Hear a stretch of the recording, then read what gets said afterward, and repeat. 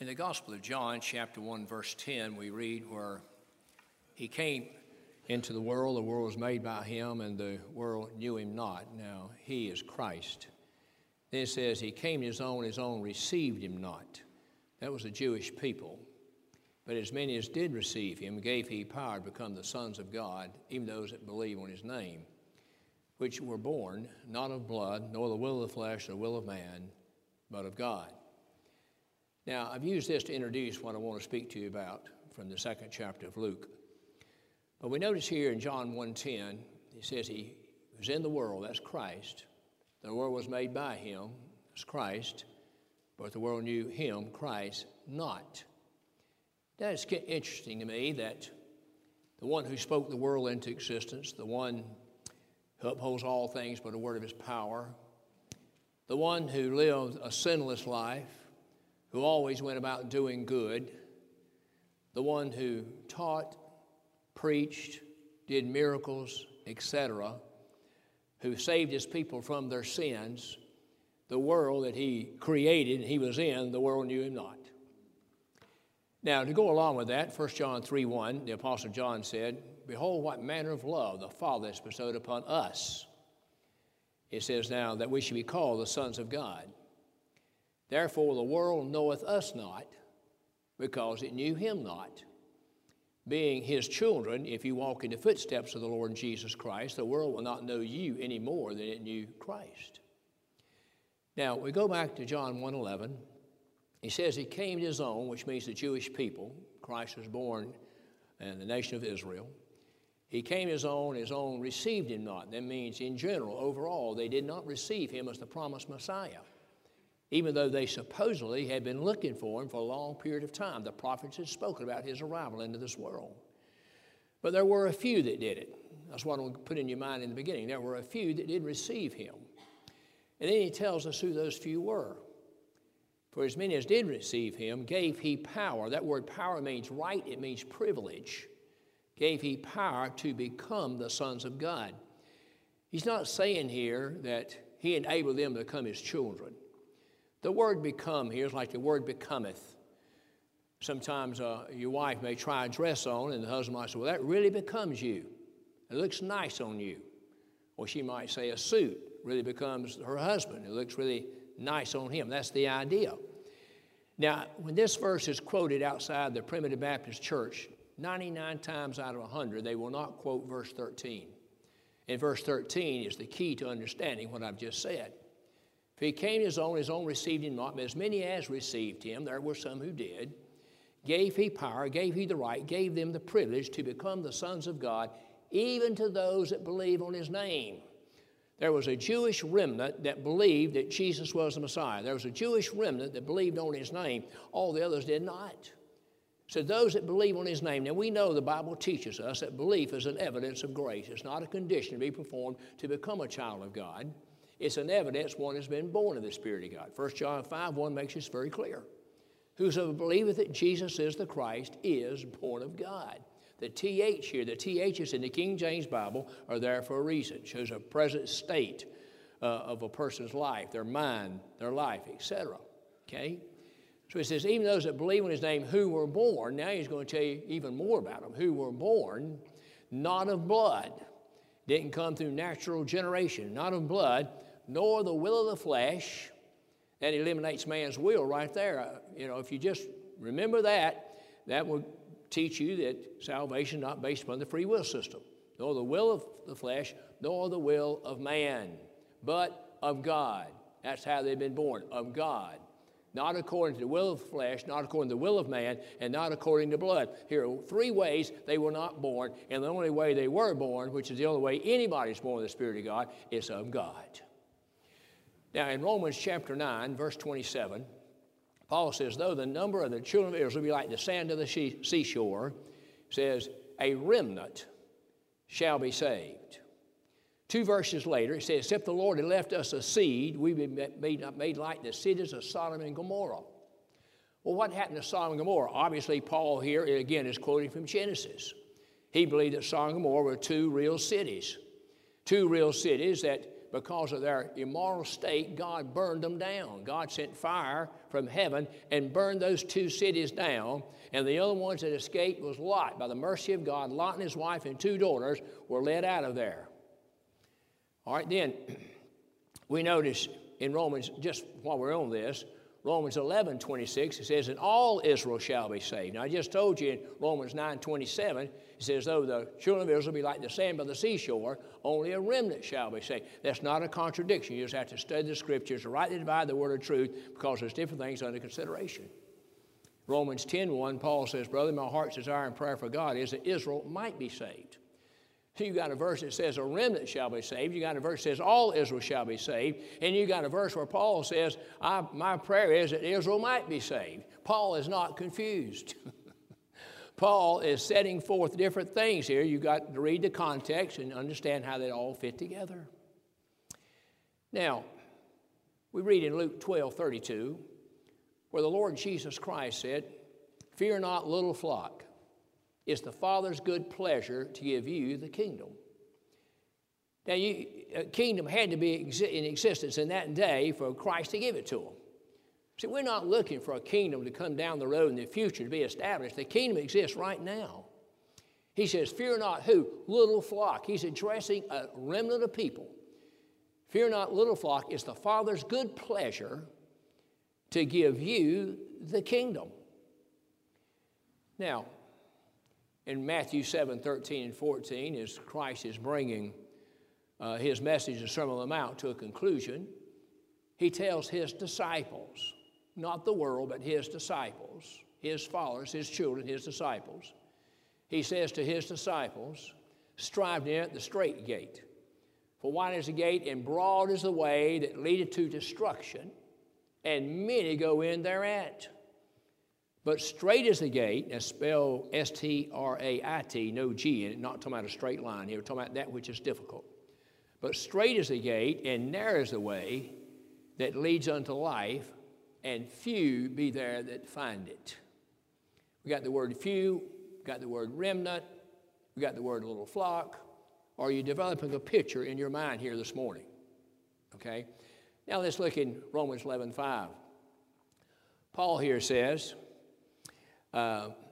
he's referring back to some biblical history here in the days of Elijah. Remember in the days of Elijah, when Elijah thought he was the only one left? And the Lord said, Elijah, I've got 7,000 men who not yet bowed their knee to the image of Baal nor kissed his face. 7,000 was just a very small number in comparison to the total number of the children of Israel. In other words, there was a remnant. He says, even so now, right now, he says, there is a remnant according to the election of grace. Now, we got an interesting expression here. According means in harmony with. Even so now, just like it was in the days of Elijah, when there was just a remnant of the days of Elijah. He said, even so now, there is a remnant according to the election of grace. If it's of grace, it's no longer works. Otherwise, grace is no more grace. If it's works, it's not of grace. Otherwise, work is no more works. Here's another verse that plainly separates grace and work. It can't be both. It's like you cannot mix oil and water. It just will not work, right? Have you ever tried that? They will not mix. There are two different types of properties that will not mix together, and grace and works, in the sense he's talking about, do not work together. Now, we certainly believe in good works. 2 Timothy 3:16 was on last Sunday. All Scripture is given by inspiration of God and is profitable for doctrine, reproof, correction, instruction, righteousness, that the man of God might be perfect, thoroughly furnished unto good works. Ephesians chapter 2, verses 8 and 9. For by grace are you saved through faith, that not of yourselves, it's the gift of God, not of works, lest any man should boast. For we are his workmanship, created in Christ Jesus, unto good works, before which he hath ordained that we should walk in them. The Lord's people are commanded to walk in good works, manifesting their relationship with God, manifesting their love for the Lord Jesus Christ. Christ said, let your light so shine, men might say what? Your good works, and glorify your Father which is in heaven. One of the things that, people who believe in the doctrine of grace, as we do, and proclaim it, are charged with, that this would be a licentious doctrine, and that would just lead to a life of immorality, and we flatly deny the charge. The grace of God operating in your hearts does not lead you to desire to live a life of immorality. It leads you away from that. It leads you away from that. Notice Titus chapter 2, verse 9. For the grace of God that bringeth salvation hath appeared unto all men, teaching us that denying ungodliness and worldly lust, we should live soberly, righteously, and godly in this present world. Now, you can't do that unless you know what ungodliness is. There's a lot of stuff being pushed today in the world, in America, that is totally ungodliness. Ungodliness is the opposite of godliness. Denying ungodliness and worldly lust is opposite of righteousness. Look into 2 Timothy 2:9. He says, for the foundation of God standeth sure, having this seal, the Lord knoweth them that are his, and that every one that nameth the name of Christ depart from iniquity. I don't know how language could be any clearer than what I've given you here this morning, that God expects his children to depart from iniquity. He expects his children to deny ungodliness, worldly lust, and to live soberly, righteously, and godly in this present world. That's a little bit more than I was going to say about all that, but anyway, it's said. So we... Now, the picture I want to get in your mind is about the remnant, about the few, about the little flock. Because I want to talk to you about two people here this morning in Luke chapter 2 that fit in that category. One of them's name is Simeon, one of them name is Anna. Now, Elizabeth and Zacharias were two of those people.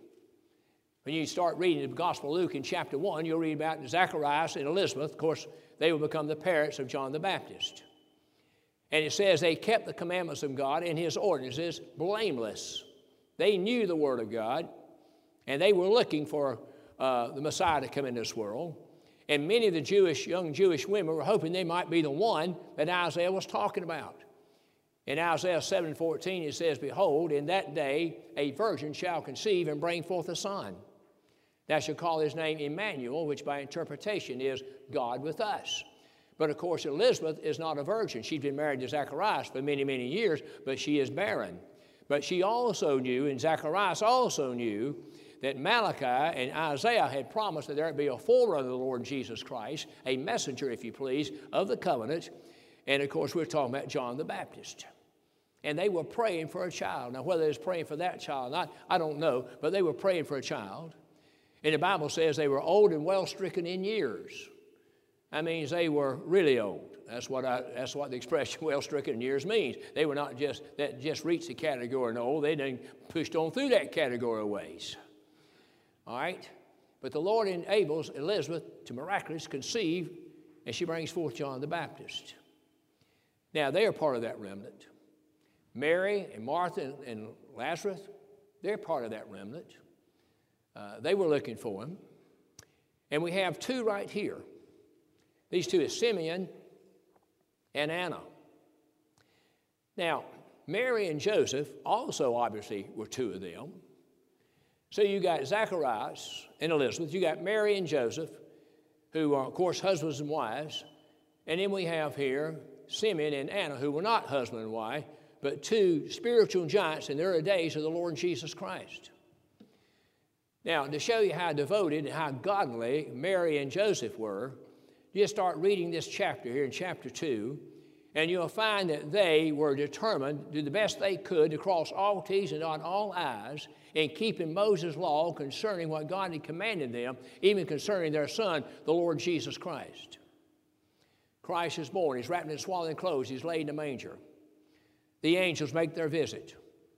After that, we're told here in Luke chapter 2 that they called his name Jesus. That was the first thing they obeyed. What did the angel say in Matthew 1:21? The angel tells Joseph, says, fear not to take unto Mary to be thy wife, for that succeeds the verse of the Holy Ghost. She shall bring forth a son, thou shalt call his name Jesus. When he was born, they didn't have to worry about what they was going to call him. The Lord already told them what to call him, call his name Jesus, and so they named him Jesus. And then on the 8th day, they circumcised him. Now, circumcision is not a pleasant thing. It's an unpleasant thing. And the Jewish people were known as a people of circumcision. And they referred to people who were not Jewish people, Gentiles in particular, as the uncircumcision. You find that language in a number of places in the New Testament. Go back to the days of Abraham, that's when circumcision came into existence. when God commanded Abraham to be circumcised, his son to be circumcised, Ishmael, and then Isaac. Ishmael was circumcised on his 13th birthday, or when he was 13. And, of course, Isaac when he was 8 days old. This was a seal of the covenant that Israel was to be unto God, a covenant people, his people. That was a seal and sign of that relationship. But there's importance to go along with the subject of circumcision this morning, other than what I've just said. You come to the last two verses, Romans chapter 2, verses 28 and 29, and you'll find where Paul establishes the doctrine of spiritual circumcision or spiritual Israel, which is important for you to understand when you read that word Israel in the book of Romans. He says, for we are not Jews, which are outwardly, but we're Jews inwardly, not circumcision, which is of the flesh, but circumcision, which is of the heart. Circumcision is a cutting, a circular cutting. And it's a picture of the new birth. When you're born of the Spirit of God, your heart has been circumcised by God. So Jesus circumcised on the 8th day. Then you're going to find they brought him to Jerusalem according to the law. You'll find the expression according to the law used numerous times here in chapter 2. They brought him according to the law, because according to the law they had to redeem the Lord Jesus Christ. That's interesting that the Redeemer had to be redeemed. The Lord Jesus Christ, through his shed blood, hath redeemed us, Ephesians 1:7, in whom we have redemption through his blood, even the forgiveness of sin. He's the great Redeemer. We like to sing that hymn, do we not? The great Redeemer. That's one of my favorite hymns in the hymn book. It's all about the Redeemer, the Lord Jesus Christ. But they had to redeem Jesus because that was according to Moses' law. A male child had to be redeemed, cost 5 shekels to do it. So they did that. That was according to the law. And then at 40 days old, they had to fulfill the law in terms of marriage purification. You go back to the book of Leviticus for the information about this, but the days of purification for a male was different than the days of purification for a female. So we're talking about a man, child, we're talking about a 40-day period of time when he's 40 days old. When you look in Luke chapter 2, you got a range of the life of Christ from the time he's born to the time he's 12 years of age. When he's born, 8 days old, 40 days old, 12 years old, all in the 2nd chapter of the Gospel of Luke. So they bring him. As they bring him into the temple for her purification rites, you're going to find a man by the name of Simeon is brought to our attention in verse 25. Now, Simeon, we're told several things about Simeon, so it's important for us to get a picture of who Simeon was. The name Simeon, we'll look at Anna in a minute too, but the name Simeon means that he that hears and he obeys. Simeon was, the first Simeon we read about was born unto Jacob. It means he that hears and obeys. Simeon is just and devout. Now, by nature, there's no one just. Solomon tells Ecclesiastes, not a just man upon the face of this earth that doeth good and sinneth not. By nature, nobody is just. But the just one, the Lord Jesus Christ, which is just one, that's the Savior, came into this world, and according to 1 Peter chapter 3, verse 18, he offered one sacrifice for sins, the just for the unjust. That made the unjust just in the sight of God. Because now God sees the unjust through the just one. He sees you through the blood of the Lord Jesus Christ, and he sees you as if you never committed a sin. Now, that's more sometimes my little mind can wrap around, how God could ever see me as if I'd never committed a sin, but he sees me through the blood of his Son, the Lord Jesus Christ, you see. All right, so that's how the Lord's people become just. But that word just is used in another way. When it's used here to describe Simeon, it means he was an honest man. He was a truthful man. He was a man of integrity. He was a man who let his light so shine before men. He was a man who had separated himself from the world in which he was living. He was dedicated to studying the Old Testament scriptures. He was a just man and devout. The word devout means devoted. It means godly. It means pious. Now, Simeon didn't say that about himself. See, the Pharisees are always saying that about themselves. Nobody else is saying about them, but the Pharisees, that's how they describe themselves. But see, Simeon's not saying, I'm devout and I'm just. No, God said he was devout and he was just. That's a big difference, isn't it? Now, let's notice a few other things that's said about Simeon. We begin here in verse 26. Well, back in verse 25, excuse me. Just and devout, he was waiting for the consolation of Israel, and the Holy Ghost was upon him. That expression, consolation of Israel, means the messianic hope. In other words, Israel, again, was looking for the Messiah, and they should have been. Isaiah tells us when he'd be born, tells us how he'd be born. Micah tells us where he's going to be born. Daniel tells us when he's going to be born. Other prophets concerning the Lord Jesus Christ were fulfilled to a jot and to a tittle. All Scripture had to be fulfilled, and all Scripture was fulfilled. And so they were looking for that. The word Christ means anointed. They were looking for the Lord's Christ. They were looking for the anointed, looking for the Messiah to come into this world. They were watching for it, looking for it, studying the Scriptures. And I believe Simeon knew that the time was very near. I've been asked a number of times in recent days, did I believe that the end of time was near? And my answer is yes. I do. The signs are there. But what does near mean? It might mean today. It might mean 50 years from now, 100 years from now. That would be near in terms of the relationship of time that's been about 6,000 years, you see. But ungodliness is running rampant and overwhelming the world in which we are living here, and especially in America. You go to 2 Timothy chapter 3, you'll find where there's 23 things that shall happen in the last days. And while you can find any of these 23, ever since the beginning of time, you'll find all 23 of these going on right now. Right now. But you know one of the things that's not listed in new perversions of the Bible, of those 23? Man shall be without natural affection. That's been worded out. Wonder why. Kind of fits into the society today, does it not? Wonder why that's been taken out. Every translation since 1881 has been based upon a corrupt set of manuscripts. They got started back in 200 AD, as I mentioned last Sunday. King James Bibles from a different set. Now, the ungodliness of this world has found its way through the corrupt versions of what's called the Bible. This morning, Karen was reading something on the computer about somebody she follows that she really enjoys. They have a lot of good things to say, etc. And they quoted a verse, they claimed, of course, it's out of the Bible, and this person means well, I'm sure. But when she read it, it had just enough in it to make me think, oh, that sounds like the Bible. It sounds kind of like the Bible.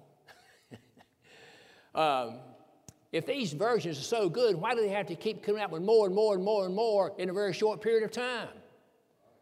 People think about it. Okay?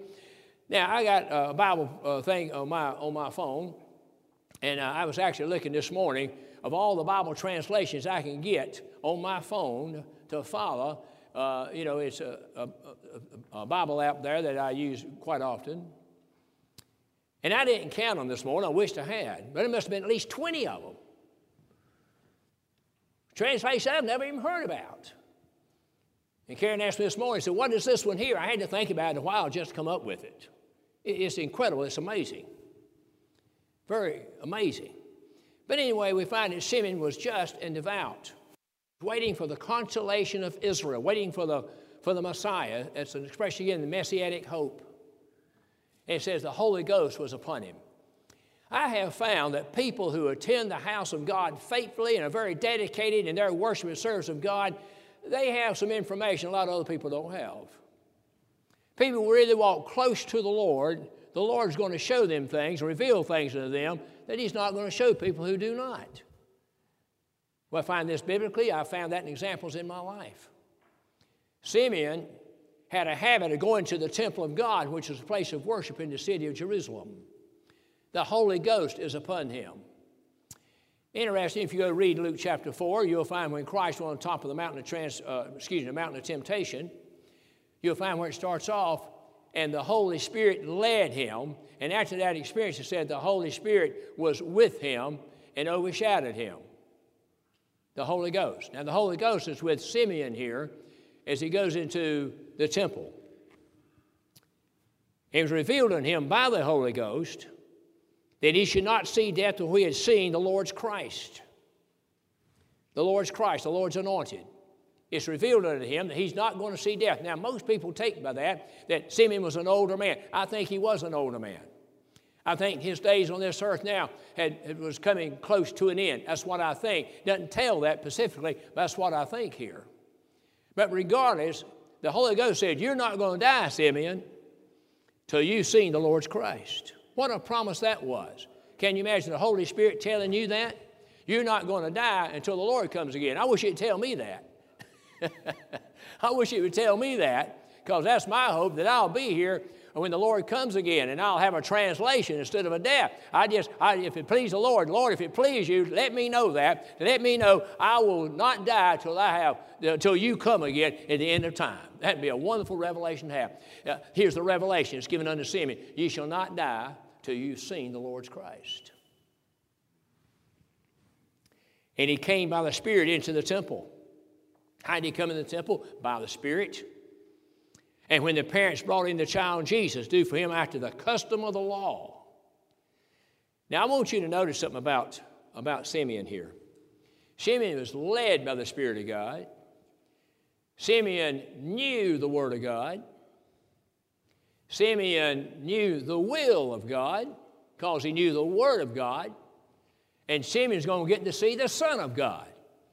Isn't that great? He was led by the Spirit of God, knew the Word of God, understood the will of God. Now he's going to get to see the Son of God, and that's what's going to happen before he leaves this world here. So on this particular day, Simeon's in the temple. And in comes Mary, and in comes Joseph, and they're carrying a 40-day-old little baby in their arms. I don't know how Simeon persuaded them to let him hold them, but he did. You know, mothers can be a little cautious about them kind of things, especially the way men hold babies. You ever notice how men hold babies compared to women? I mean, mothers just almost freak out. Well, when the daddy holds the baby, you can see him dropping the baby at any time. But a mother just holds that baby. I mean, a tornado couldn't separate that baby from the mother's arms. That's not exactly the case with a man. It just seems kind of awkward, you know. But anyway, it says, then he took him up in his arms and blessed God and said, and here you're going to read the fifth song, you might say. Some people call them Christmas songs. But anyway, the fifth song that is written, that has been spoken by different ones up to Simeon. The first one is by Elizabeth. Find it in chapter 1. You find her breaking out in a song of praise and blessing God when Mary came carrying the Lord Jesus Christ, and she was carrying John the Baptist. Then you'll find, she says, blessed art thou among women, you know, for the Lord has been with thee, etc. And then Mary breaks out into her famous song, says, my soul doth magnify the Lord, my spirit rejoiceth in God my Savior, so forth and so on. Then you find in John 1:67, you'll find Zacharias. This is after he went 9 months not able to say a word because he doubted what the angel said unto him. He goes 9 months without saying anything, and then the Lord restores his speech back to him, his tongue back to him where he can speak. And beginning in verse 67 to the end of the chapter, you find Zacharias' song. And then in chapter 2, you'll find the song of the angels. When the angels appeared and said, unto you is born this day in the city of David a Savior, which is Christ the Lord. And you'll find him wrapped in swaddling clothes and laid in a manger, etc. That's song number 4. And now you find song number 5 being spoken of by Simeon. He says, then he took him up in his arms and blessed God. You know, we talk about God blessing us, but there are ways you bless God. You bless God when you praise God. We bless God in the song service here this morning. When Brother Mark prayed, he blessed God in his prayer. I trust I'm blessing God right now and trying to preach the Word of God to you, trying to preach the gospel to you. And you bless God by receiving it, understanding it, believing it, embracing it, and applying it to your life. That's how you bless God. So we see here that Simeon blessed God and said, Lord, now lettest thy servant depart in peace according to thy word. Simeon uses a word here that's very precious to me, the word depart. The word depart, it means to unleash, it means to untie, it means to set free. And several word pictures used about that. It's like untying a ship, and it sets out to sail on the water.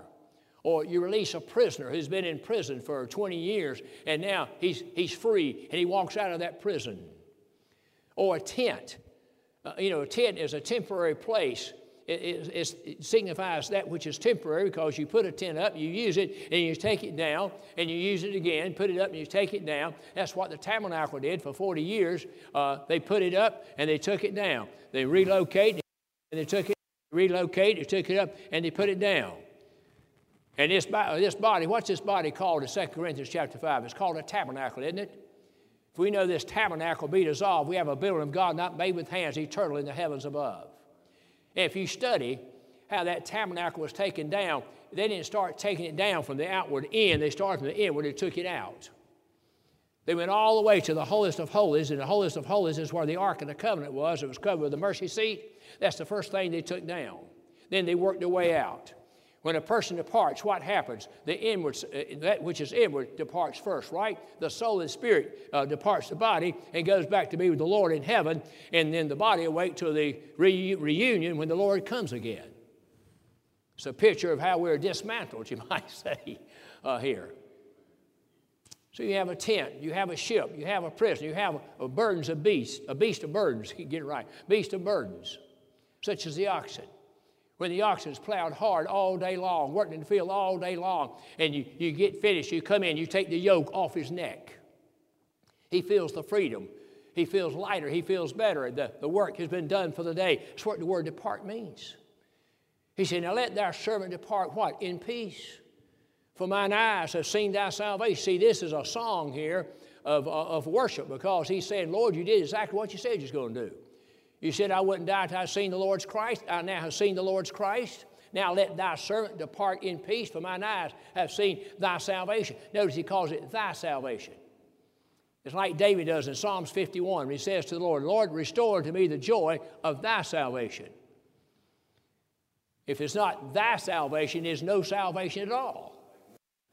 The salvation we're talking about comes from God. It belongs to God. Psalms 111, verse 9 says he sent redemption. That's salvation. He sent redemption, what? To his people.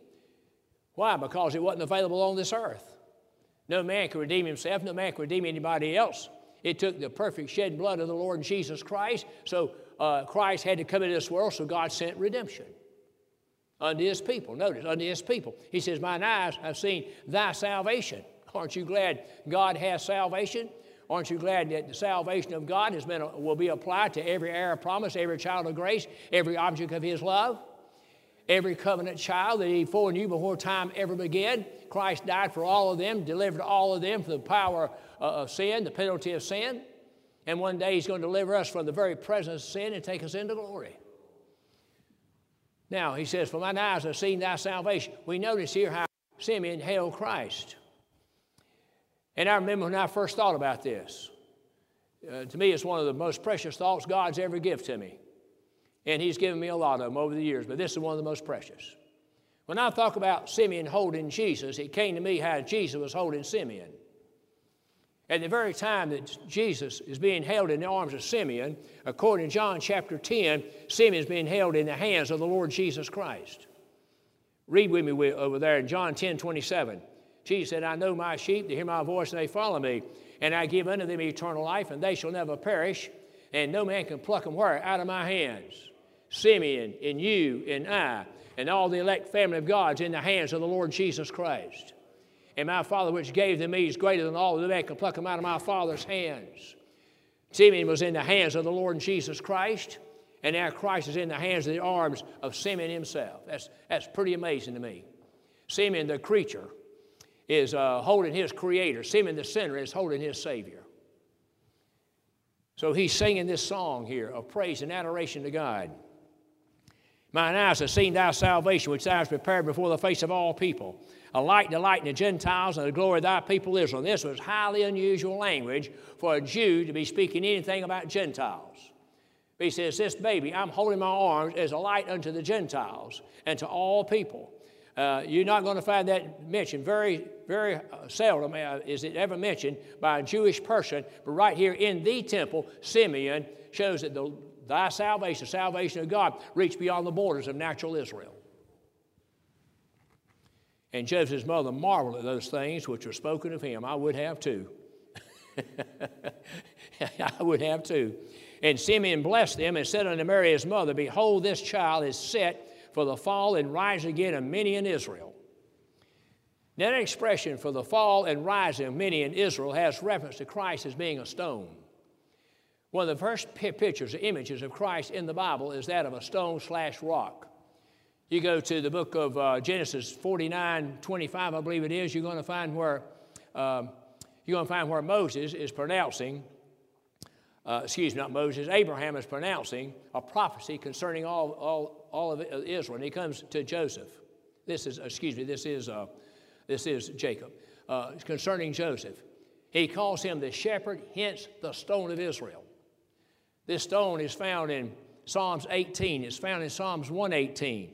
It's found in Isaiah. It's found in Romans. It's found in Matthew. It's found in Acts. It's found in 1 Peter. It's found all the way through the Bible, Christ being this stone. And let's notice what Jesus said in Matthew chapter 21 about this, about verses 41 on. He says, have you never read that the stone which the builders rejected, the builders were the leaders of Israel, the stone which the builders rejected has become the headstone of the corner. He's talking about Christ. Become the headstone of the corner. And he says, God shall take the kingdom of heaven away from you, talking about the Jews, and give it to a nation that brings forth fruit. Now let me just ask you a question. If the kingdom's in the future, how is Christ going to take it from the Jewish people that day? The Jews had the kingdom in their possession, so to speak. He said, I'm going to take it away from you, and I'm going to give it to a nation, Gentiles, that shall bring forth fruit. He says, this is the Lord's doing, and it's marvelous in His sight. He's quoting from Psalms 118. Also Isaiah 28:14. The stone. And then he says a sign. You're going to see three S's here. You're going to see the stone, a sign, and a sword. And so we see, first of all, the stone. And then we see the sign. Who is the sign? Jesus is the sign. He's the sign. Notice what it says about it. Who shall be spoken of against? Now, this is pretty marvelous in my eyes this morning. As I mentioned a little bit earlier, the only perfect, holy, perfect, sinless, perfect man who's ever lived, everybody was against him.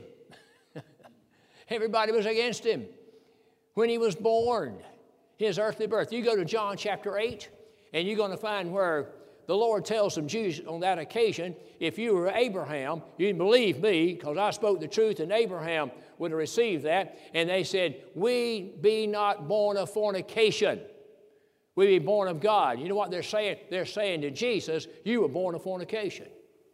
We know that Mary was expecting a child before y'all ever got married.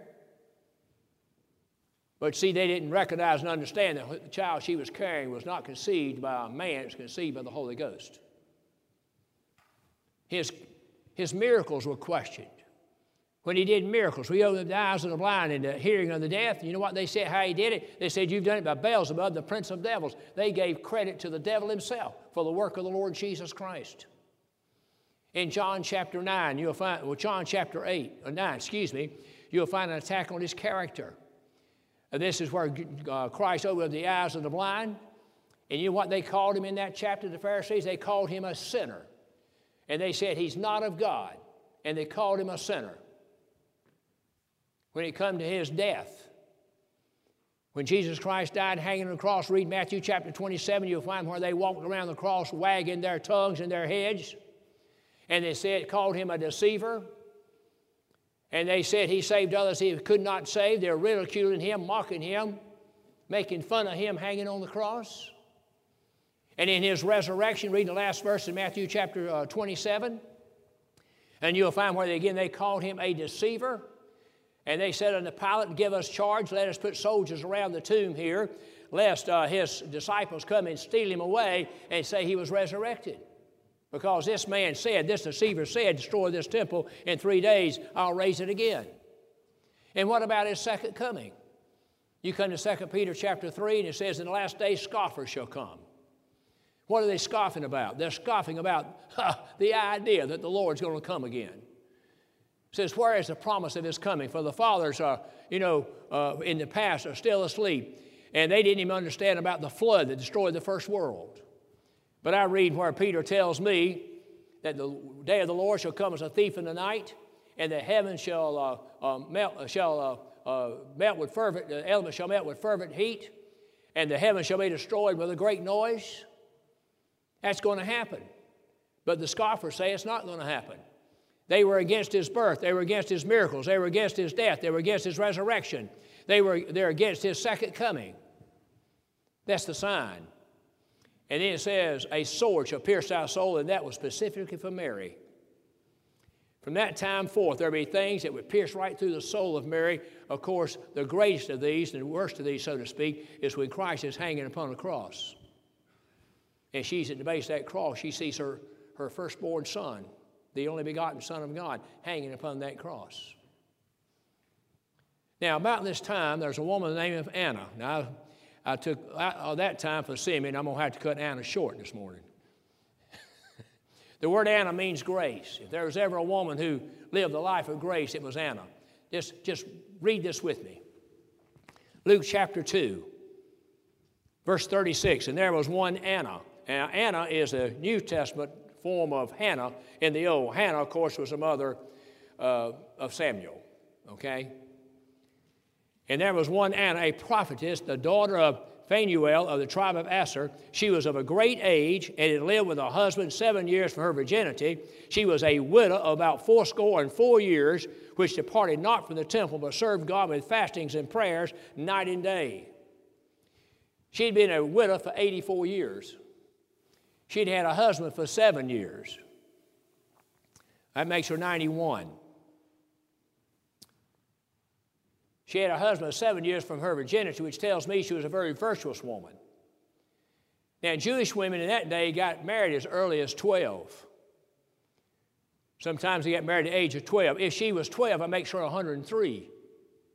But let's say she was 15. That makes her 106. We're dealing with a woman over 100 years of age right here, which was mighty old in that particular day. I know she's at least 103. And I'd say most likely maybe 105, 106, somewhere in that range. She'd been a widow for 84 years. This is the first of 4 widows in the Gospel of Luke that we're given specific information about. 84 years. She departed not from the temple. In other words, she was a regular. I like to see people so dedicated to the house of God, so dedicated in their attendance, so dedicated and similar to the saints of God, they just seem like they never leave church. If you pass by here any day of the week, you just might see a car belonging to Brother Mike Malone. It's the only day that passes. Brother Mike Malone ain't here at this church, looking after something, checking on something. It's like he never leaves here. Thank God for Brother Mike. But not only him. It just seems when you meet with the saints of God, when you meet with them in the house of God on a regular basis, and you mingle with them, and you mix with them, you interact with them, you embrace them, and you shake hands with them, and you see them every single solitary Sunday, every first day of the week. And we have meetings like hopefully coming up this next weekend. You expect to see them there for every single service. It's just like they're a permanent fixture. They never leave the church. She never left the temple. Oh, I'm sure she had to ease out from time to time for this, that, and the other. But in general, that's where she stayed, in the temple of God, which was the house of God in that day. And she served God with fastings and prayers night and day, not for just an hour and a half. Night and day, she served God with fastings and prayers. And she coming in that instance. I want you to notice the timing of God. Did you notice it earlier? That Simeon just happened to be in the temple at the very time that Mary and Joseph and Jesus come in? Just happened to be there at the same time? Now, you're going to notice here that Anna comes in right at the same time. This is perfect timing. I read in the book of Esther where a man by the name of Haman did not have perfect timing. Those who are Bible readers know exactly what I'm talking about. He came in the wrong place at the wrong time. He wound up hanging. But I'm telling you, Anna comes in at the right time. At that instant that Simeon is praising God, she joins in it with him. You've got Anna and you've got Simeon singing praises to God at the same time. Love to have a tape of that. I'd love to have a recording of that, wouldn't you? Wouldn't you just love to hear these two elderly people singing? I don't know how old Simeon was, but I know Anna was at least 103, maybe 105 years of age, and they've lifted up their voices together that very time when she came in. It doesn't say it, but I know she had to see Jesus. She had to see Mary. She had to see Joseph. And she comes in at the same time, and her and Simeon join together, their voices together, in praise to Almighty God. Oh, what a scene this was. Anna and Simeon were among a few of that remnant that I started off this message with. They're part of that few. They're part of that little flock that received very special blessings, that God gave them the power to become the sons of God. That is, to manifest their sonship with God Himself. And they're singing this praise. She coming in that instant gave thanks likewise unto the Lord, and spake of Him to all them that looked for redemption in Jerusalem. Notice what else she did. She spake of Him. To who? To all those that was looking for redemption in Israel. That's your remnant. That's your few. That's your little flock that were looking for redemption in Israel, that were waiting for the consolation of Israel like Simeon was. She lifted her voice in song and praise along with Simeon. She gave thanks, and then she spake of Him. That's why she's called a prophetess. She spake of Him unto those that look for redemption in Israel. That's the same thing as consolation in Israel, the Messianic hope. She spoke of Him to them that was looking for redemption in Jerusalem. What a woman. What a giant. Very few people even know who Anna was. The Bible gives a record of her life right here. This widow woman, I don't know how she was sustained. Most widow women that day were very poor. But she's in the temple of God. She's praising God.